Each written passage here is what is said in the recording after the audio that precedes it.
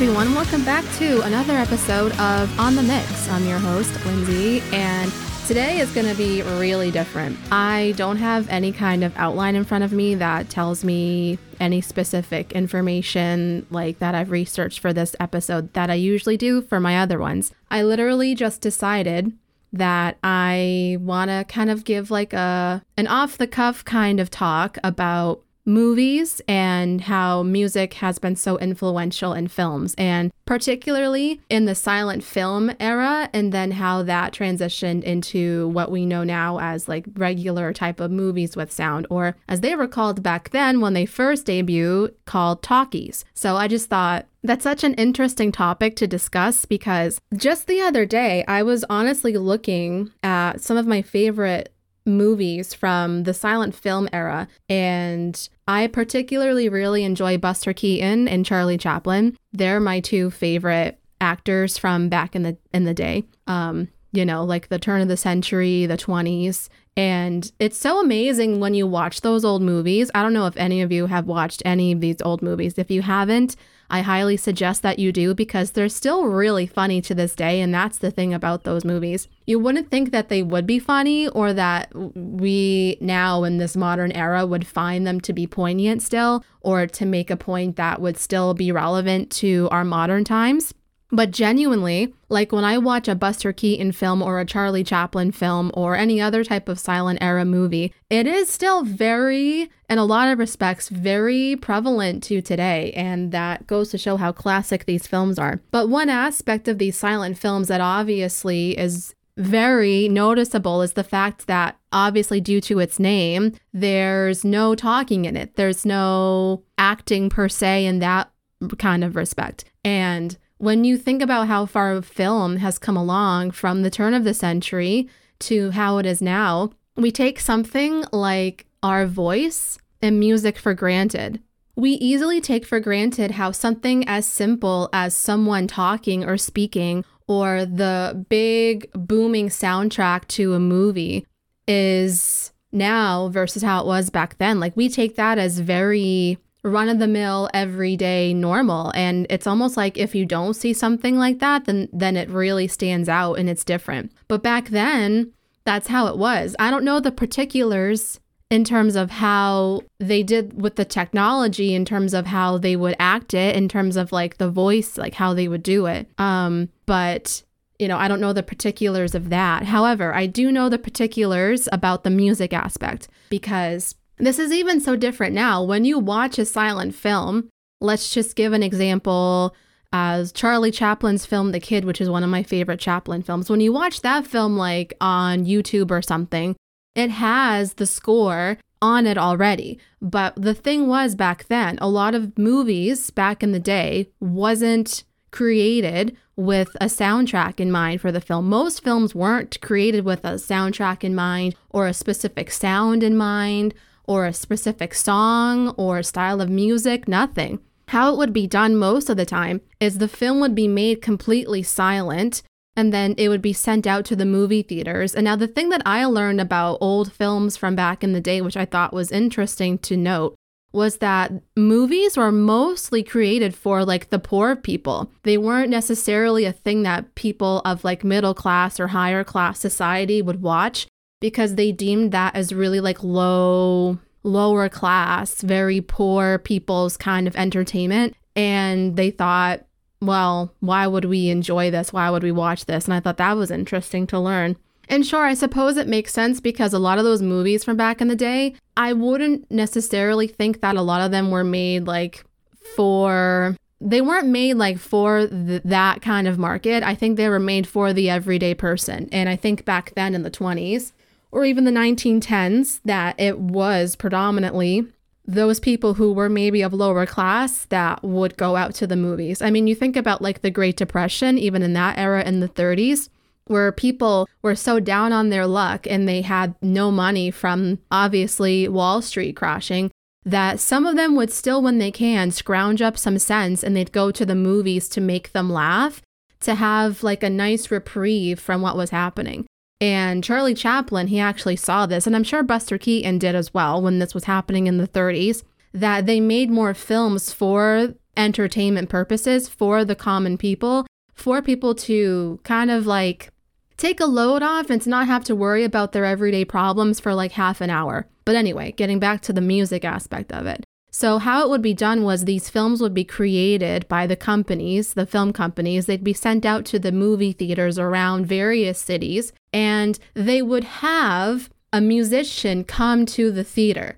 And these were professionals, obviously. These weren't just like everyday type of musicians that knew how to pluck a few chords on a guitar or knew some chords on the piano. This was a professionally trained musician that would be hired by the movie theater.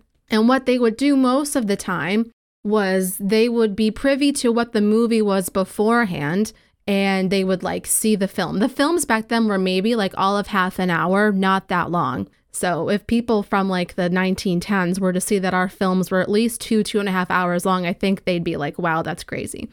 But yeah, films back then were only like half an hour, roughly.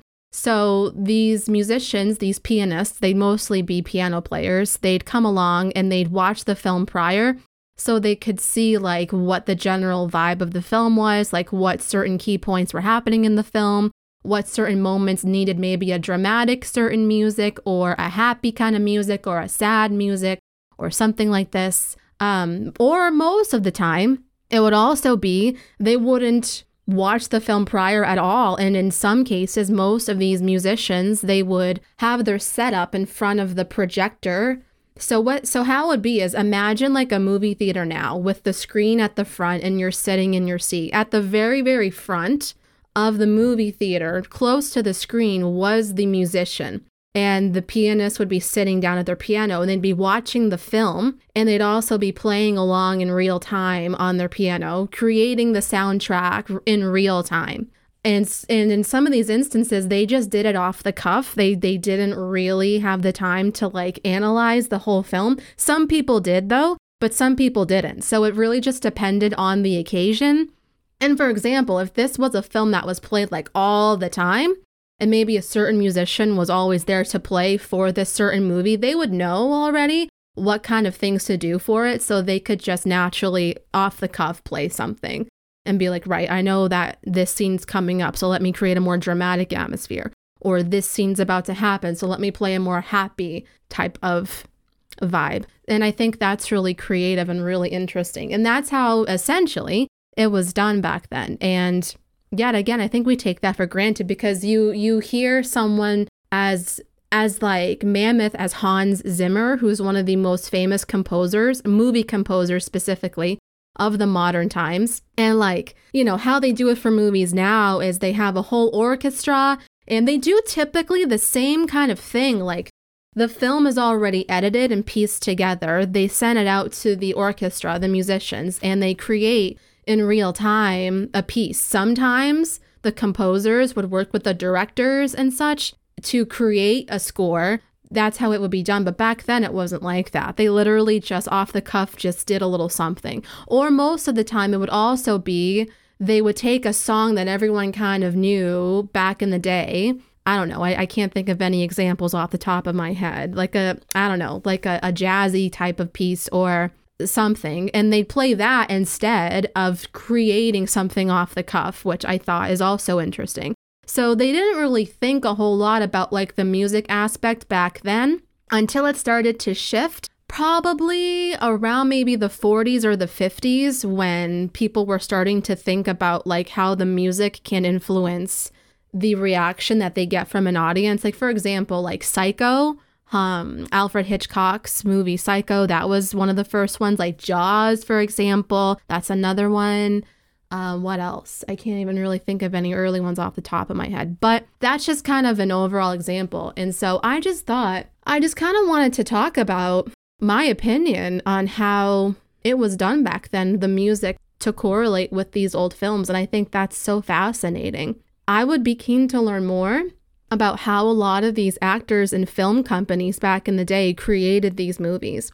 But also not only that, but like the actors back then, they did everything. Like the actors most of the time did their own stunts. For example, Buster Keaton and Charlie Chaplin, they're the most highly known to do their own stunts. I mean, you see like you see like Buster Keaton jump off of tall buildings without any kind of like mattress to catch him. You see him riding on the back of a moving train or something, or cable car, or, you know, he jumps from car to car. Or what was that one? The train one where he's on the front of the train and the train's about to go off the tracks, and he like at the very last second grabs a piece of plywood, he throws it on the train track, and it like clears the path. So literally all of these things that were done back then for the movies, they were done mostly, if they could, in like one shot. So if they had to redo something, it'd be a lot of money to do it. And a lot of the time the actors would seriously be in danger of their lives because, again, they really had no safety protocols back then for something like that. I think it was mostly when Charlie Chaplin merged with, who was it, MGM at the time, and they created their own film company, but also, you know, to help other actors back then to create their own kind of film that they would want. And I thought that was really interesting. Like, they helped to liberate a lot of those actors back then who wanted a shot at Hollywood, which I thought was interesting. But also another fact, just kind of off the beaten path here from my main point, which I also just thought was so interesting. Now, I believe Thomas Edison was one of the main inventors of the type of technology that was used for old movie cameras. A lot of these business moguls that wanted to create their own films, they didn't believe in what Thomas Edison was doing, from what I can remember. And therefore, because Thomas Edison was based out of New Jersey, so they all moved over to the furthest place that they could where Thomas Edison wouldn't have his hands in their stuff, which was California. And so they created Hollywood. It was originally Hollywood Land, and the Hollywood sign that we all know and love, that is the big monumental sign in California. It was originally Hollywood Land. At some point, they took the land part off and they just left it as Hollywood, which I thought was so interesting. But, yep. And then they created their own film sets right there in Hollywood, literally. They took so many acres of land over there and they literally bulldozed it to create different kind of time periods and eras, like cowboys and Indians, or like certain kind of like tropical places, or maybe like faraway places like Japan or something like that, or whatever. And I thought that was so fascinating that they would do that. So that's just like another interesting fact that I learned while I was like thinking about how I would frame this episode. Because to be honest, sometimes I just kind of prefer to just like sit and just talk out loud, wherein most of the time I'm doing these episodes, I have an outline of general facts so that I can provide the correct information to you guys, and then also intermix my own thoughts with it. But this one is mostly straight up just me off the cuff just speaking, and I happen to think this is really, really fun for me. But yeah, I love these old films from the 20s, 30s, the 1910s. It's really fascinating to see how they lived back then. But again, getting back to the music aspect of it, I just thought that was really interesting and unique that they weren't too particular about the music for the film. Like, that was the least of their problems. The film companies would just get the actors to do the film, and then they'd edit the film. Literally, like, they'd cut it and then they'd piece it together in a reel, and then they'd send it out to the movie theaters that had the projectors and things like that to play. And then the movie theaters themselves would hire these musicians to play while everyone was watching. How interesting would that be to like be an audience member at one of these like Buster Keaton, Charlie Chaplin films, and there was a person at the front on their piano or their organ or something, and they would be playing along to the movie in real time. How interesting is that? Because again, we take for granted that we go to a movie at the theaters, or I guess since the pandemic has kind of shut down a lot of theaters, you watch it at home on your TV and you hear the booming surround sound of all of these like orchestral instruments, or like violins, trumpets, whatever's, pianos, you know, all the time, and all these sound effects and things that we take for granted. And it's just so natural for us to hear that if we don't, it's almost like strange. But back then, literally, it was strictly just a silent film, 100%. That's accurate to the name. And the movie theaters themselves would hire people to do the music for the film. And I thought that was interesting. Yet again, some people were interested in watching the film prior to them playing it in front of the audience, or some of them didn't care and they would watch it for the very first time with the audience and then they'd try to make something up on the spot. So I think that's really cool and interesting. How interesting would it have been to have been an audience member back in the day and see this like live? I think that'd be really cool. But I'll end it with this just by saying, again, if you guys haven't had the pleasure of watching a Buster Keaton movie or a Charlie Chaplin movie or any kind of film from back in the 10s, 20s, 30s, I highly suggest that you guys do, because it's really, really fascinating to see how movies were made back then and how actors really acted back then. Because again, they couldn't speak really, so they had to act with their bodies and in other kinds of ways to get the point across. And it's really fascinating to look at. But yeah, so I would recommend you guys watch any of those movies from that time period. I hope that you guys enjoyed this. I mean, I hope that you got something out of it. This was just me kind of like talking off the cuff just about how interesting it was to see like the juxtaposition of how movies were made back then with music versus how movies are made now with music. Because I want to tie this into my music somehow, because this is a podcast about music. You know, if this was a podcast about movies, then that'd be different. But I like to tie my love of film and music in this somehow. So I just thought, hey, this would be an interesting topic to discuss because I'm very passionate about silent era films. So yeah, have a wonderful day, guys. Enjoy your day. Please, again, I just will keep saying this. Take a look at any film from back in the day and enjoy it. They're not that long. They're very short. And you'll be really interested to see how they acted back in the day. It's really fascinating to see. But I will see you guys next Wednesday with another episode of On the Mix. What that episode will be, I'm not sure. But I will talk to you guys later. Bye, guys.